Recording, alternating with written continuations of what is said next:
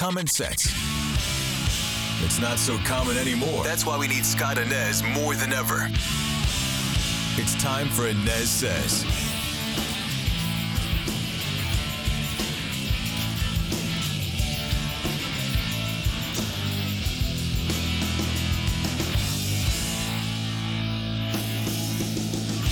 Hi, hello, and welcome back to the ANEZ Says podcast. I am Scott ANEZ. You can find the podcast all over the place. Spotify, you can find it there in Apple Podcasts. You can find it in the WDBO app as well. And join me on the radio every single weekday morning with Orlando's Morning News with Scott ANEZ, 5 to 9 a.m. on WDBO 107.3 FM and AM 580 in Orlando. Outside of Orlando, stream us in the WDBO app. Well, look, you guys know full well I'm not a big fan. Not a big fan at all of President Joe Biden. There are many reasons for that, not the least of which is the dude is totally asleep at the wheel of our nation. I mean, this guy is 80 years old. The man shakes hands with air on the stage. Hard to believe that this guy is the leader of the free world, but that's where we sit right now. He is the oldest person we've ever had to be president of the United States, and I believe the most ill-equipped mentally we've ever had as well as president. It's not age discrimination, folks. It's just fact. The guy is 50 cents short of a buck. And did you see what happened this past weekend? President Biden went to the southern border for the first time as president. What I liken this visit is to this: someone who sets the fire and then pulls the fire alarm. And yes, you can partly blame our clumsy and hypocritical immigration system to a certain extent, but most of all the blame of the chaos at our southern border belongs right in the lap of Mr. Joe Biden. For 2 years, this guy has conveniently looked the other way as millions of illegal migrants have poured across the southern border. It's criminal. To me, it's absolutely criminal what Joe Biden has done over the last few years, allowing this country to be overrun by migrants. How can you have a nation without borders? Can't do it. It's impossible. Now, depending on who you're listening to, we're talking millions, such as nearly 5 million people, 4.9 to be exact, have crossed the border since Joe Biden took over. That 4.9 million number is according to the Federation for American Immigration Reform. But whether it's 5 million, 2 million, 3 million, whatever the number is, it's staggering. It's a staggering amount of people who have crossed a porous southern border since Joe Biden took over 2 years ago. Now, I'm sure a scant few of you are out there saying, okay, all ANEZ says, you're racist. You're a bigot. You don't want these brown people coming into our country because you're just prejudiced. It's just utter and total nonsense.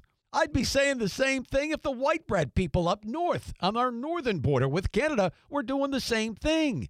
It's refrain after refrain after refrain with the left. It's their knee-jerk reaction. It's insanity because they have nothing else. They can't argue with facts, so they consistently throw out the R word. It's ridiculous. And with Joe Biden's visit to the southern border on Sunday, it's obvious what Biden is trying to do here. He thinks the American people are stupid. He and his party, they believe that we're stupid. Here we are 2 years out from an election, and he also has to deal with a Republican Congress. That's why he showed up at the southern border, and he's making these promises about resources. Give me a break, please. This was a photo op, pure and simple. Pose for a couple of pictures, check the box. That's what this was about. It was all about checking the box. Well, we had a very interesting scene in El Paso as the president arrived at the airport there on Sunday. Texas Governor Greg Abbott was waiting for him on the tarmac. And Abbott, after shaking hands,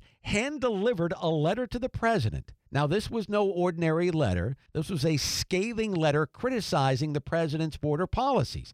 In the letter, Abbott slammed the president's visit as a $20 billion too little and 2 years too late deal. He also said that the president's tour avoids areas where mass illegal immigration occurs and sidesteps the thousands of angry Texas property owners whose lives have been destroyed by your border policies, the letter says. Here's another quote from the letter.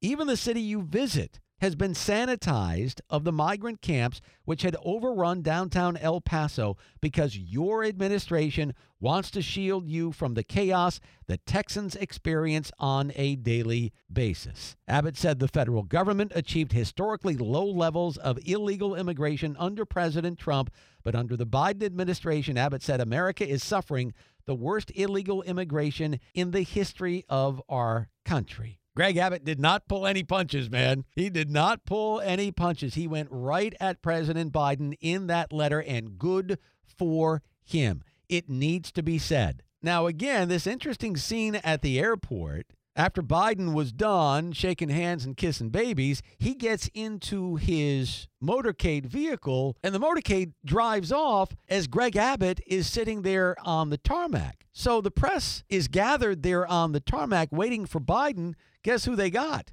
They got Greg Abbott. Now, I know Abbott was not upset at the fact that Biden didn't address the media. Nonetheless, there is Greg Abbott, and here is in part what he told the media on Sunday there in El Paso. The chaos that his refusal to enforce the border laws has caused in the state of Texas. I told him how thousands of Texans have lost their lives, that tens of thousands of Texans have had their lives destroyed by his open border policies. But most importantly, I provided to him something that he asked for.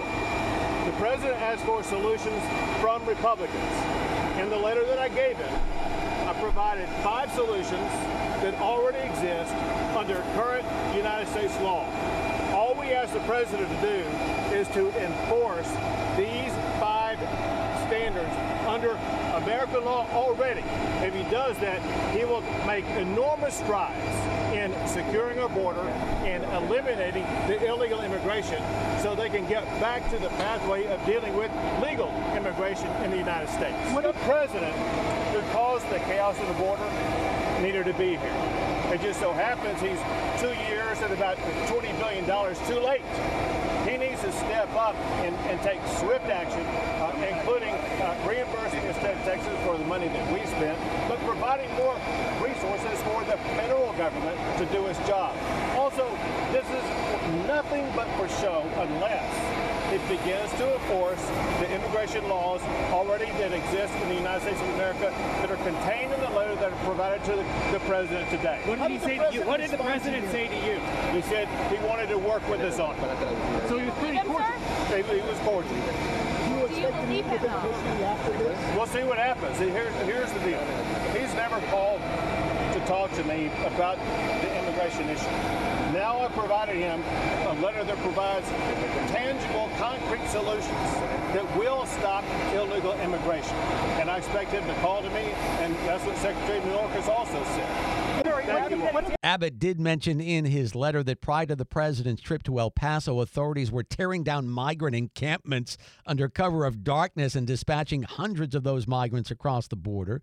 They wanted to dress up the city as much as possible prior to the president's arrival here. The encampments near downtown, the bus station, and a Catholic church, the Sacred Heart Church near in El Paso, had been dismantled. So why were they dismantled? Is it because that they didn't want the media to see what was going on there in El Paso? By the way, the media, quite frankly, does not want to see what's going on. If they really wanted to see what was going on at the southern border, they would have been there the previous 2 years. Okay? Is it because they wanted to shield President Biden from seeing all that garbage, all that nonsense going on the streets of El Paso? Is it because the White House administration, the people who were really running the White House, is it because they didn't want Joe Biden to see what was going on in El Paso? I don't know what the answer is, but it's not a good look. Not a good look at all. This president, Joe Biden, has looked the other way time and time again, and the chaos just continues there at the southern border. And now he believes that by visiting El Paso to do a photo op there at the southern border, by walking past the wall and talking with various Border Patrol agents, that the country is now going to let him off the hook with what he has done over the last 2 years? Everything's A-okay? Joe, too little, too late. And if it weren't so sad, it would be comical. That's going to do it for the ANEZ SEZ podcast. Appreciate you being here. You can find the podcast all over the place, including Spotify and Apple Podcasts. And join me on the radio each and every weekday with Orlando's Morning News, 5 to 9 a.m. on WDBO 107.3 FM and AM 580. I'll see you next time.